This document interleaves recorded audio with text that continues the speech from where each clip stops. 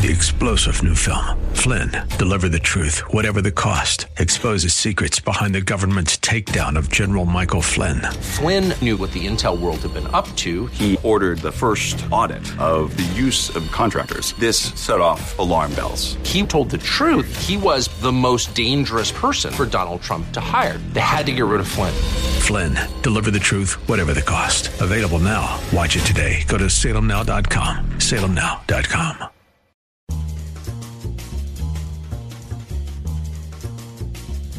Today on the Town Hall Review with Hugh Hewitt, brought to you in partnership with the Pepperdine Graduate School of Public Policy. 7 Republican candidates for president debate in Simi Valley. This is infuriating because TikTok is one of the most dangerous social media apps that we could have. And what you've got, I honestly, every time I hear you, I feel a little bit dumber for what you say. We'll take a closer look with Byron York. I thought Haley came out, was doing fine for a while, and just went into attack mode more than I think voters want. Ramaswamy just seems to get under her skin. And David Drucker. I mean, I think the number one question is, does it move the needle at all? Does it move the needle for anybody on stage? And does it move the needle vis-a-vis Donald Trump? And it's something we don't know. Skipping the second debate, the frontrunner, Donald Trump. We'll hear from Sean Hannity. They have so overreached in their desire to destroy this man that there has been a real backlash. Plus, an in-depth look at our border crisis. We'll hear from Todd Bensman. They saw the door was open to the United States, and they went for it. And Morgan Ortagus. When you have a weak president, then rogue actors around the world act accordingly. All this and more. I'm Hugh Hewitt. Great to be with you. Catch my program each weekday morning live, 6 to 9 a.m. Eastern Time, and on demand 24/7. Learn more at hughhewitt.com. And follow me at X, the site formerly known as Twitter, at Hugh Hewitt. Follow this program as well at Town Hall Review. We'll start in Simi Valley, California, in the second debate of the GOP candidates looking for their party's nomination for the President of the United States. The stunning site of the Ronald Reagan Presidential Library, complete with Air Force One, served as the venue for Ron DeSantis, Nikki Haley, Vivek Ramaswamy, Mike Pence, Tim Scott, Chris Christie, also Doug Burgum, governor of North Dakota. It was the second debate of the cycle, with all of the candidates trying to both stay on the stage for debate number 3 and to bridge the gap with the frontrunner, Donald Trump. Donald Trump is missing in action. He should be on this stage tonight. He owes it to you to defend his record, where they added $7.8 trillion to the debt. That set the stage for the inflation that we have now. I can tell you this, as governor of Florida, we cut taxes, we ran surpluses, we've paid down over 25% of our state debt, and I vetoed wasteful spending when it came to my desk. And as your president, when they send me a bloating spending bill that's going to cause your prices to go up, I'm going to take out this veto pen and I'm going to send it right back to them. And the conversation did, in fact, get a bit tense. Secondly, on the curtains, do your homework, Tim, because Obama bought those curtains. Did you send them back? It's in the press. Did you send them back? It's the State Department. Did you send them back? Did you send them back? You're the one that works in Congress. Oh my gosh. You get it You done. hung them on your curtains. They were there before I even showed up at the residence. You are scrapping. You are scrapping. I'm not scrapping. You know Here's a fact. They argued about former President Trump's non-participation. Donald Trump hides behind the walls of his golf clubs and won't show up here to answer questions like all the rest of us are up here to answer. Donald, I know you're watching. You can't help yourself. You're not here tonight, not because of polls and not because of your indictments. You're not here tonight because you're afraid of being on the stage and defending your record. You're ducking these things. And let me tell you what's going to happen. You keep doing that, no one up here is going to call you Donald Trump anymore. We're going to call you Donald Duck. And about TikTok. This is infuriating because TikTok is one of the most dangerous social media apps that we could have. And what you've got, I honestly, every time I hear you, I feel a little bit dumber for what you say. Because I can't believe that here you've got a TikTok situation. What they're doing is these 150 million people are on TikTok. That means they can get your contacts, they can get your financial information, they can get your emails, they can get text messages, they can get all of these things. This is very important for our party. Exactly what they're doing. This is very important. What we've seen is you've gone and you've helped China make medicines in China, not America. You're now wanting kids to go and get on the social media that's dangerous for all of us. You went and you were in business with the Chinese that gave Hunter Biden $5 million. We can't trust you. Tim Scott addressed squarely and poignantly our past history of racism. Our nation continues to go in the right direction. It's why I can say I have been discriminated against, but America is not a racist country. Never, ever doubt who we are.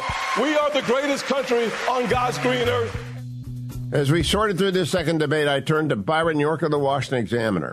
What did you think about the debate last night, winners and losers? I was not very impressed, actually, in this way. The race is a bunch of challengers to President Trump. The second debate was supposed to, I think, help clarify and perhaps re-rank the status of the challengers in a way that the first debate did. But I don't think it actually did. It left the race kind of a mess, actually. In this way, after the first debate, on the positive side, you had Nikki Haley emerging as a really significant player. You had Ramaswamy make a big impression.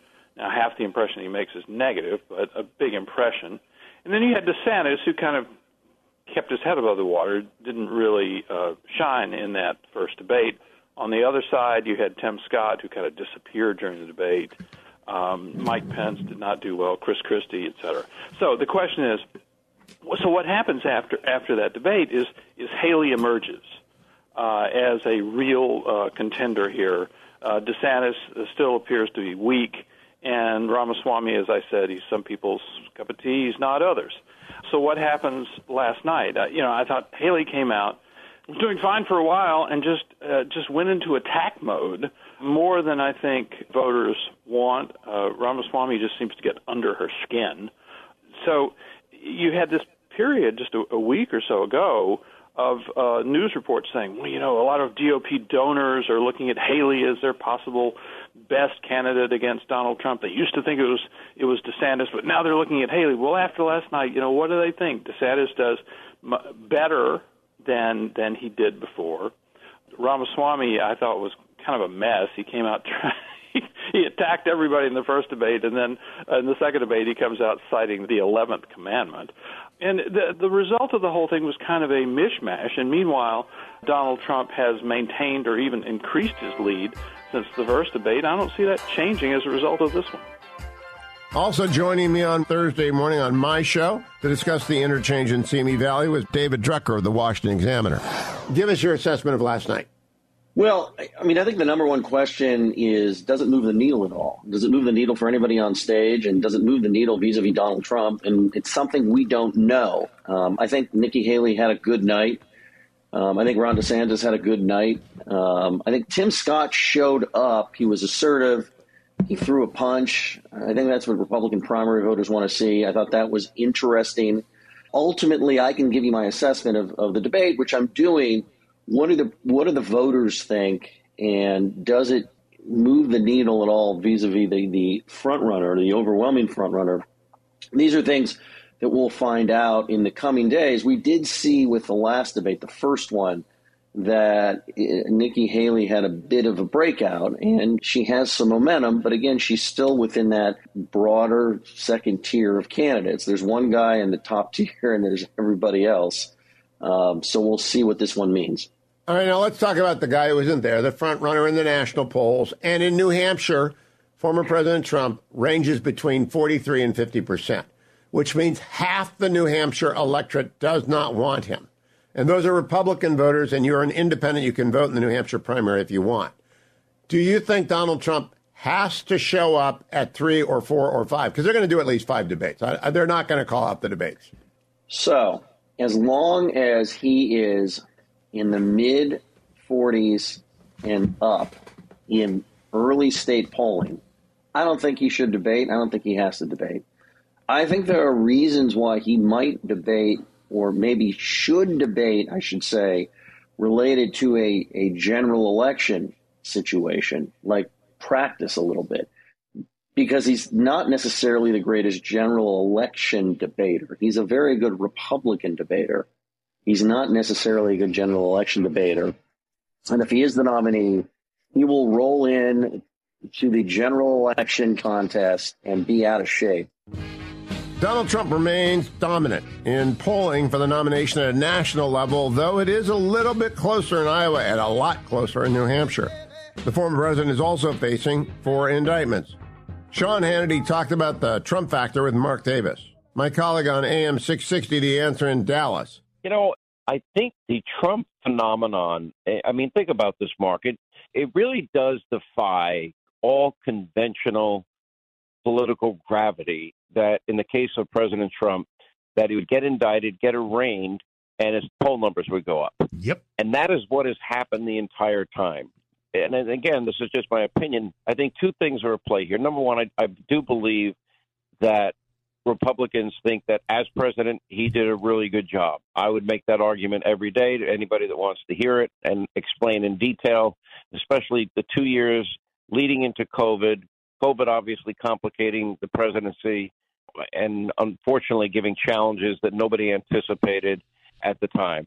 But even with that, even though it was imperfect, even though there are things about it that I don't like that happened and shutdowns that occurred, and while I understood the need to develop a vaccine, and, you know, I think that was a challenging part of the Trump presidency, but I also think they have so overreached in their desire to destroy this man that there has been a real backlash. Yep. And people's reaction is, you're not going to tell us who we like. You're not going to play these political games. You're not going to weaponize our Justice Department. And I think that fundamental unfairness now has worked for President Trump.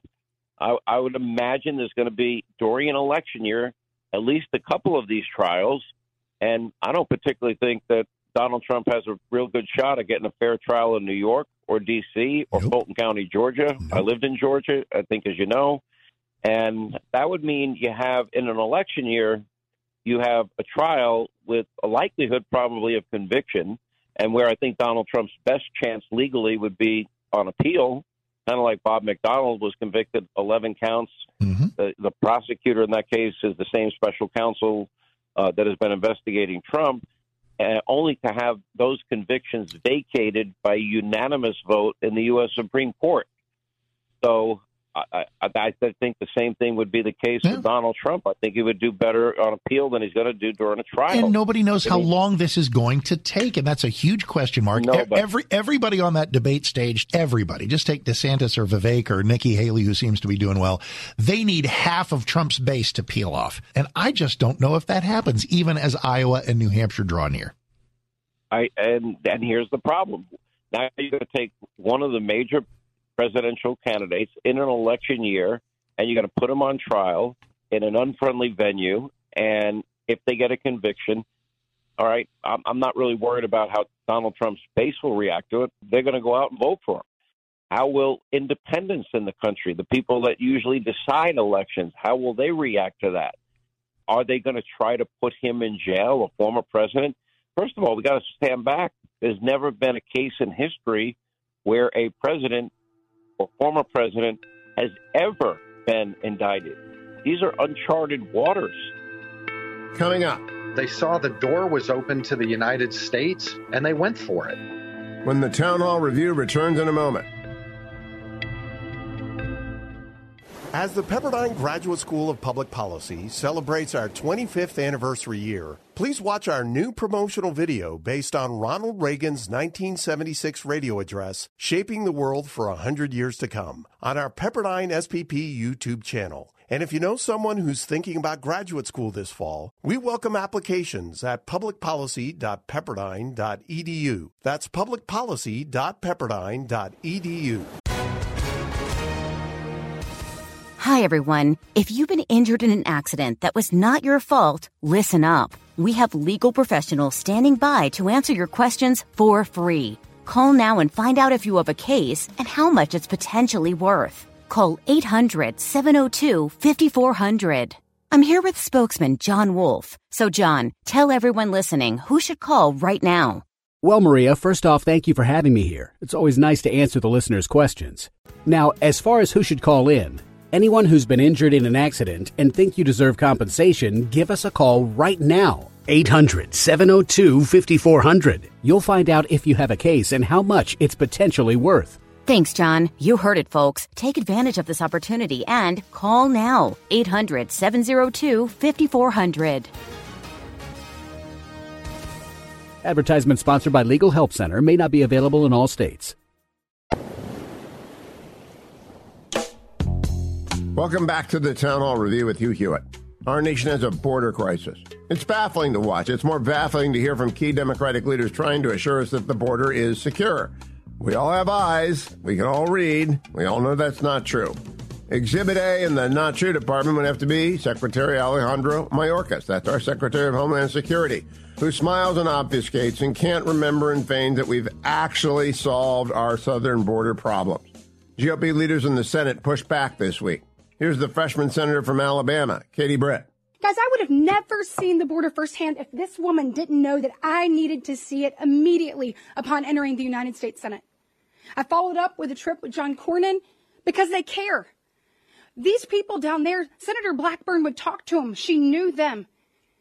We walked through and we got to hear women tell us their story. And their stories are brutalizing. And to Senator Cruz's point, if you're not telling it, that's on you. Because when a woman sits there and she tells you not just about being raped, but how many times a day she's raped. Folks, you look at the number of people that have died at the border because Joe Biden has made it more and more enticing to come here. Make no mistake, this is a result of failed policies. We could fix this. We can't throw money at this and fix it. We have to actually change the policies. Sebastian Gorka turned to Todd Bensman, author of Overrun. How many terrorists were identified on the terror watch list crossing our borders recently, Todd? That number's up to about 270 now, now that we've got the August numbers in, since the inauguration of Joe Biden. Unbelievable. And these are only the ones that we know of, correct? Of course. Well, I mean, 1.8 million gotaways are on the books, so who knows what's in the mix in that 1.8 million. That's a lot of people. Let's tackle the key shell game aspect of all of this, Todd. When we have the likes of the press secretary, the likes of Mayorkas, the likes of Kamala and Biden say the border has never been more secure. There were far more illegals. Well, they don't even say illegals. They say migrants under the Trump administration. My explanation for that is very simply the DHS app that illegals can download, and when they're outside of the country, they can pre-clear themselves as asylum seekers, and when they step into America, it's just a relabeling. They're no longer illegals, according to Biden. They're people who are being processed as asylum seekers, and that's how they lie. Is that the biggest part of the lie? You characterize that exactly right, but I would just add that they lied with a past tense on it, because now that's no longer the case. The illegal aliens are falling off the line and crossing illegally now in huge numbers. We had 180,000 of them, right back up to normal. So they're not even pre-clearing themselves. They're just being let in. Yeah, they're just.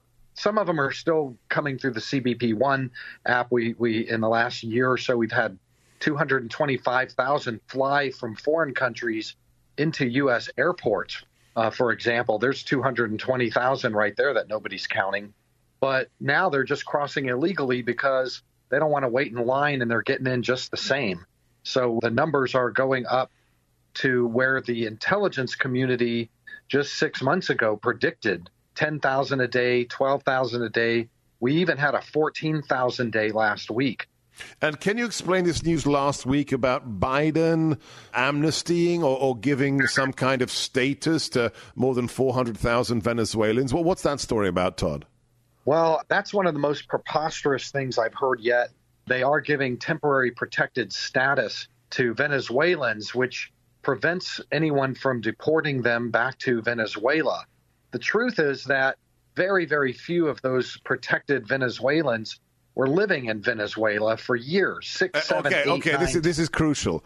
Explain that. Right. I've reported elaborately about this with direct face-to-face interviews with multitudes of Venezuelans who tell me that they haven't lived in Venezuela in years. In fact, they were living in 15 different countries around Venezuela, including in the Caribbean, safely, comfortably, with asylum, with residency, working businesses, being prosperous, not in any danger whatsoever, like in Colombia or Ecuador.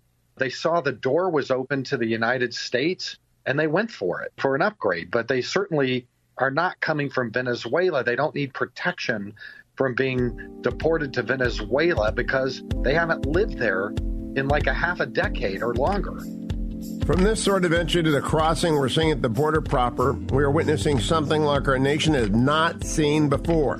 Michelle Tafoya turned to Morgan Ortagus, spokeswoman for Secretary of State Michael Pompeo under President Trump. We've got a border crisis that is unprecedented. Absolutely. There are parts of the border that are unmanned because the influx in certain other spots is so overwhelming that they need to move all these people over to do paperwork. So they're leaving other parts barren. That's right. The cartels clearly control the border. This is embarrassing. This does not have to do with the migrants. This has to do with the system and with the carelessness. And we know at least 160, I think, terrorists on the terrorist watch list have been caught at the border trying to get in.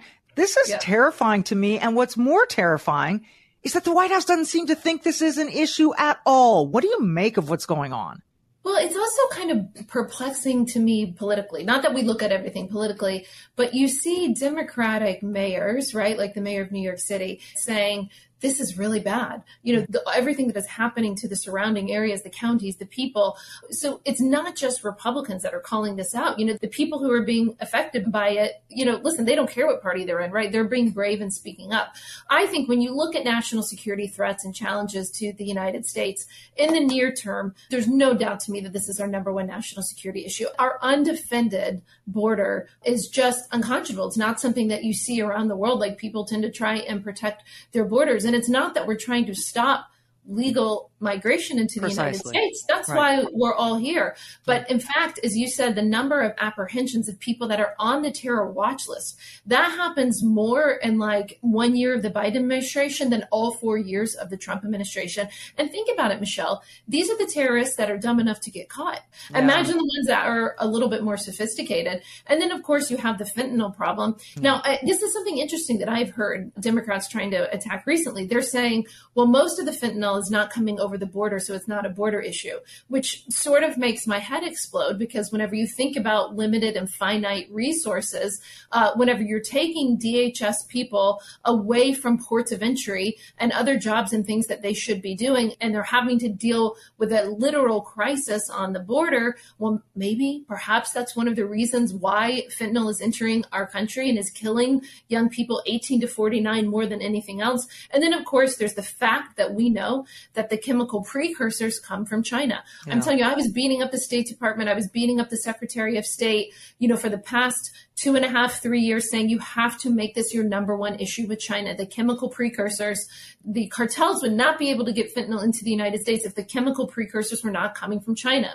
The Secretary of State, Blinken, finally brought it up when he was meeting with the Chinese. I think it was in June, when he went over there to kiss the ring of the emperor, which is a whole other story, Michelle. Yeah. And he brought it up and he said, well, we're actually going to start a working group about it. And I thought, oh my God, you fell for it.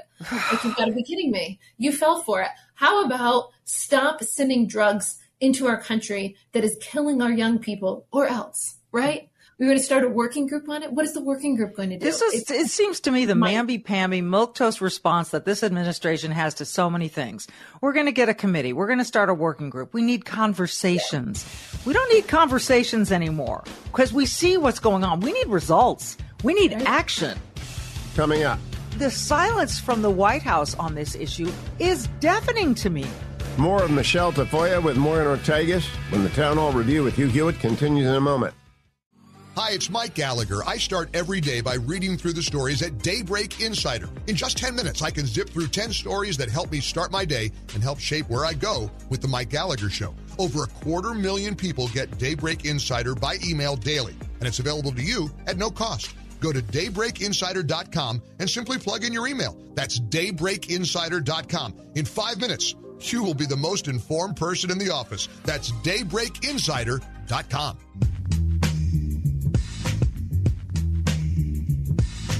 Welcome back to the Town Hall Review with Hugh Hewitt. Brought to you in partnership with our sponsor, the Pepperdine Graduate School of Public Policy. The laissez-faire attitude that we have seen from the Biden administration and other key Democratic leaders has allowed the drug cartels to gain strength, gain wealth, gain confidence as they deal with a weak president on both sides of the southern border. Let me return for more of Michelle Tafoya's conversation with Morgan Ortega. Look, we're in the middle of an election year now, and you have people on the Republican side, particularly Ron DeSantis, who's been pretty militant about this, that we will take the cartels down. I mean, we'll use military to do it because it's pretty clear what's going on and who's got control and who's allowing or enabling all of these illegal migrants to come across. It is the cartels, and they're making a fortune.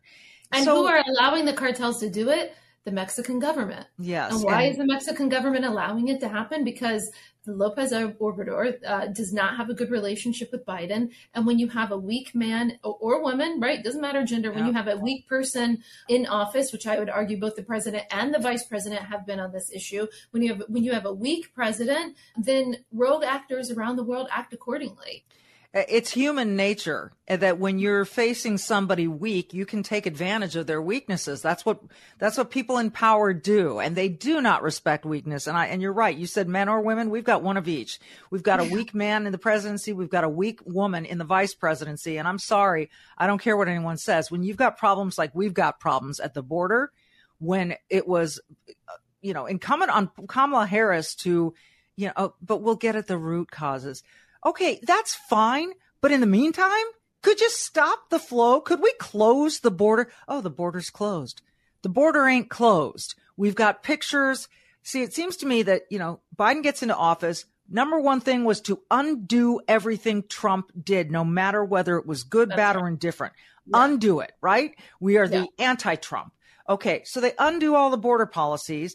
And this flow begins. This administration also seems to not ever want to say, you know what, we probably made a mistake here. Or, you know what, this didn't go as planned. We're going to make fixes. The silence from the White House on this issue is deafening to me. Is it that, you hear people, Morgan, say, well, this is what they want. They want to bring in new voters who will vote Democrat for the rest of eternity. You've got others saying, no, they just don't care. What do you think the motivation is for this complete lack of willingness to attack the problem? In my assessment, they are completely beholden to the left wing of their party. Joe Biden is not governing as the moderate that he campaigned. He sort of said, I'm this moderate Democrat. I'm a Pennsylvania, Delaware guy, union guy. I'm going to come in and bring Americans together. And I think Americans, many largely suburban women and independents, went for that message. And he has, in fact, governed, in my opinion, as an extreme leftist, way more extreme than even the Obama administration did. Before I let you go, I do want to get a little bit from you on China, because this to me is a massive concern. I have made it kind of my own personal mission to check labels on everything I consume. Obviously, we've all got our devices largely made in China, and that's unfortunate. And, if I really were going to stick to my guns, I'd throw my iPhone out the window. I know. Me too. But I need it. But so everything that I can avoid buying from China, I do. But why is it important? And does it make a difference to stay away from these goods? Is that going to impact our relationship, our disentanglement with China at all? Or does it not matter, given that President Biden has said, we're fine with China, we just want to get along? Yeah, first of all, I think the actions of everyday Americans matter, right? I think conservatives around the country finally got fed up with being silenced, with being canceled. And you have seen conservatives speaking out against Bud Light, Target. You go through the list. And so when finally enough individual Americans say, I've had it, I do think that makes a difference. Another thing I would remind all the viewers that hits home, I think, for everybody is TikTok. Mike Gallagher, my friend in Congress, has called it digital fentanyl. First of all, even if you don't believe or understand how the Chinese Communist Party steals your data if you're using TikTok, and you can say, well, they're stealing my data anyway because all of these tech companies have engineers in China. So even the American, social media companies can get my technology. That's fine. I would argue and say, listen, at a minimum, don't invite the Chinese Communist Party into the back door to spy on you and to infiltrate your stuff. So, you literally have a spy app on your phone if you have TikTok on it.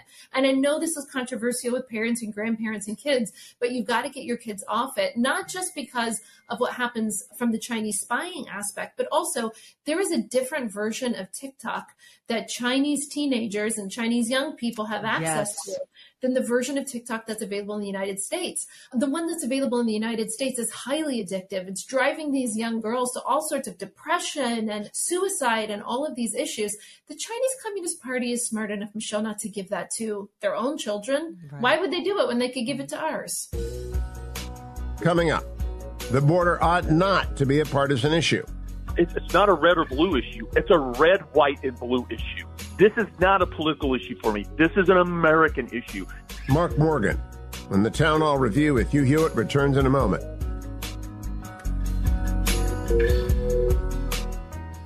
As the Pepperdine Graduate School of Public Policy celebrates our 25th anniversary year, please watch our new promotional video based on Ronald Reagan's 1976 radio address, Shaping the World for 100 Years to Come, on our Pepperdine SPP YouTube channel. And if you know someone who's thinking about graduate school this fall, we welcome applications at publicpolicy.pepperdine.edu. That's publicpolicy.pepperdine.edu.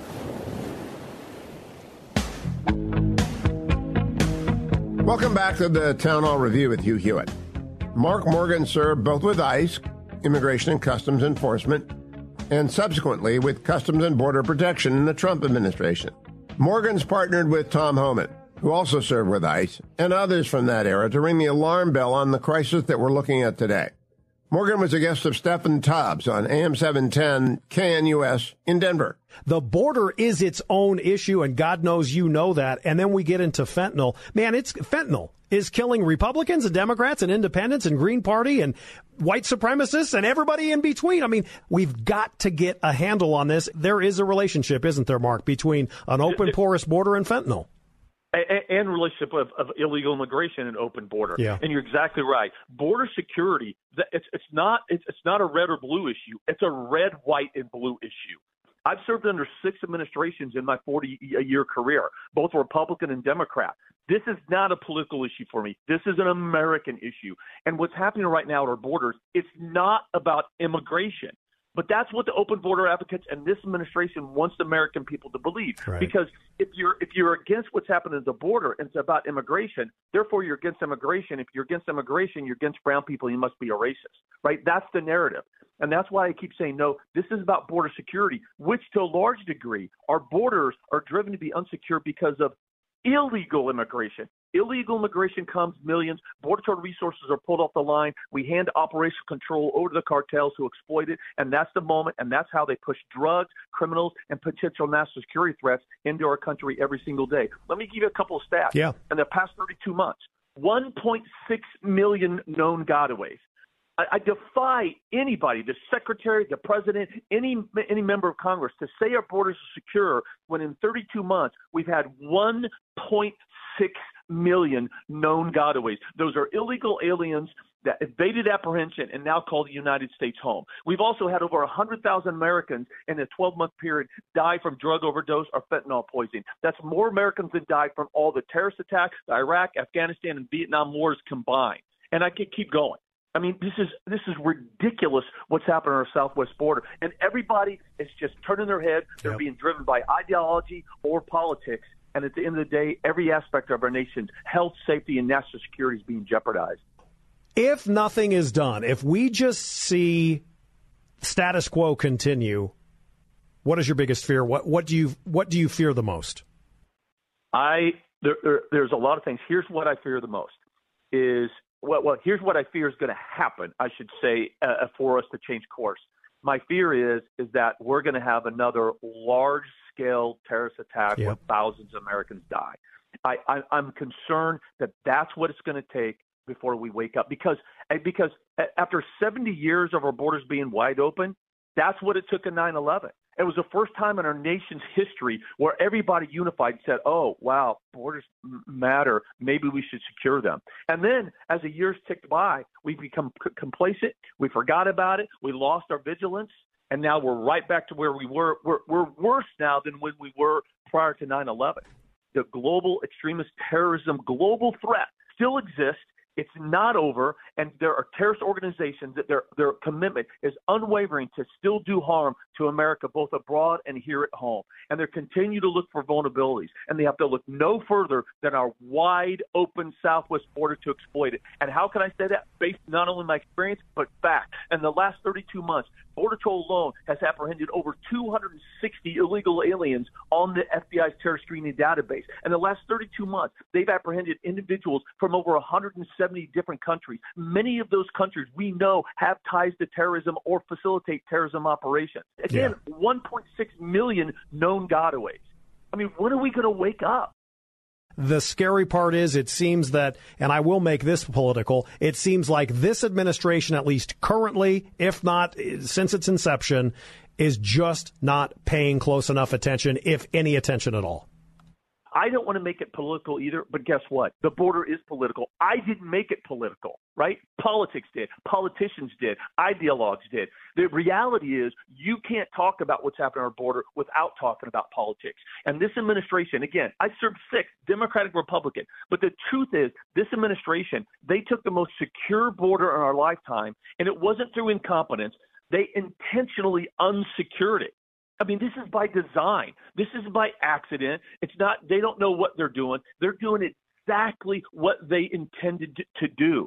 And I'll give you a couple examples. Yeah. The network of tools and authorities we had. So first of all, the asylum and cooperative agreements, the quote, safe third countries we had with all 3 Northern Triangle countries, gone. The Remain in Mexico program, gone. The wall system, gone. Interior enforcement, gone. I mean, I could keep going on and on and on. They've made new pathways to make it easier to further encourage and incentivize illegal aliens to come to our borders and exploit our system.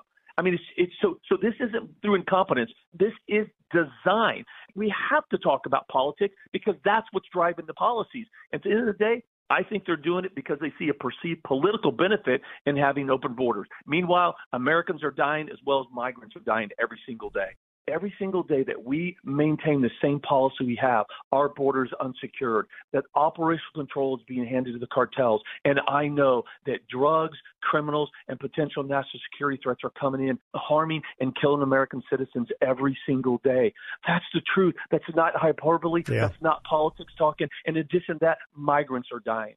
I just don't think you can emphasize enough that logic would tell you, history would tell you that at some point when you let things just go completely catastrophic and haywire, there will be a moment of truth. There will be a time when we all have to pay. That personally for me is my biggest fear. So I agree with you, but here's what I would say. There's two kind of segments on that. One is I think we're already paying. 9,000 Americans are dying every month from drugs and fentanyl. 9,000 Americans. Right now, there are new American victims at the hands of illegal aliens happening every single day. I mean, that's what I'm saying. 1.6 million gotaways. I mean, there are murderers, rapists, pedophiles, aggravated felons, and gang members in the 1.6 million already in the United States. We know that there are individuals on the FBI's terror screening database that are among the 1.6 million and now in the United States. So I would say it's already happening, but we're so wedded to our ideology and our politics that we're blinded by the reality. In the last 32 months, almost CBP has recovered and uncovered almost 2,000 dead migrants. To your liberal left-wing friends, What's the comment about that? 32 months, 2,000 dead migrants, and the liberal media hasn't said a word. Coming up. So if you really want to help, you need to shore up legal immigration and stop illegal immigration so we can secure our borders. You do that, American lives will be saved and migrant lives will be saved. A few more minutes with Mark Morgan of Border911.com. In the final segment of the Town Hall Review with Hugh Hewitt, stay with us. Charlie Kirk here. It is critical we keep AM radio in all cars and all trucks. More than 80 million Americans depend on AM radio for news, weather, and opinions. AM is also the backbone of the emergency alert system, keeping you advised of threatening weather conditions and Amber Alerts. Text AM to number 52886. Tell Congress that we need AM radio in our cars. Again, text AM to the number 52886. Standard message and data rates may apply. Welcome back to the Town Hall Review with Hugh Hewitt. One of the great myths of what we're looking at today is our virtual open border is somehow just an inconvenience, something that might crowd out an urban area here and there, but is minimal in its impacts as to risk exposure for the whole of American citizenry. Let's return for more of Mark Morgan at Border 911 with Stephen Tubbs, my colleague on KNUS in Denver. We know 30% of young women and children are sexually assaulted and raped on the journey. We know that many migrants, untold numbers, that after they enter the United States are thrust into the life of labor or sex trafficking. Where are the liberals then saying, oh my gosh, this is an outrage? And the last thing that I would say to anyone, the liberal listeners right now, is your compassion has been hijacked. Your ideology and politics is making you ignorant, because illegal immigration is not a victimless crime. It causes our borders to be open and the threats to pour in. So if you really want to help, you need to shore up legal immigration and stop illegal immigration so we can secure our borders. You do that, American lives will be saved and migrant lives will be saved. We're all kind of trying to preach the same thing. We are for legal immigration. I have cried at naturalization ceremonies. I'm sure you have as well. Yes, that is it. That is it. So all of the liberal friends, all the liberals listening right now, that you can be for border security and against illegal immigration and for legal immigration. Those things are not opposite of each other. They're actually supportive of each other. I guarantee you, we get more effective at legal immigration, less migrants will actually die and suffer. Are we at a point where maybe we should be saying boycott Mexico? And I'm talking about, it's especially from Denver. Fly to Cancun, fly to Puerto Vallarta, fly to Cabo, fly whatever. I'm not going to take a trip to Mexico anytime soon because I think they harbor terrorists and they're certainly in denial and they're absolutely responsible for the fentanyl crisis getting into the United States. I don't know if you feel that way, but I do. I think you're absolutely right. And again, to the liberal listeners right now, think about this. Smuggling, not drugs, just smuggling human beings. In 2018, it went from a $500 million business annually to right now it's about a $14 billion industry. God. And what do you think the cartels do with a lot of that money? Do you think they donate to Red Cross? No, they're giving it right back to the corrupt government officials in Mexico who allows them and creates a permissive environment for the cartels to operate in. And who are they getting that money off of? The backs of the migrants that people profess to say they care about. It's hypocrisy. And the last thing I'll say is Mexico, they are not our partners, and they have not been our partners for a long time, and we need to stop acting and treating them like partners that they are not. Well, remember what Malt said on Saturday. He goes to Jamaica for the biggest DEA global conference. Who's the one country that's not there? Mexico. Thank you for joining us for the Town Hall Review with Hugh Hewitt. Let me say thanks once again to our sponsor, the Pepperdine Graduate School of Public Policy. Thank you for joining us for the Town Hall Review with Hugh Hewitt. Let me point out that you can catch our podcast at SalemPodcastNetwork.com. Among other top podcasters you'll see there, Michelle Tafoya, who you heard earlier on the show, and of course me, highly concentrated Hugh. Special thanks today to executive producer Russell Shubin and producer David Bouchon, Alex Perez, Harley Eide, Adam Ramsey, and, of course, Dwayne Patterson. Let me say thanks once again to our sponsor, the Pepperdine Graduate School of Public Policy. I'm Hugh Hewitt. Thank you for joining us.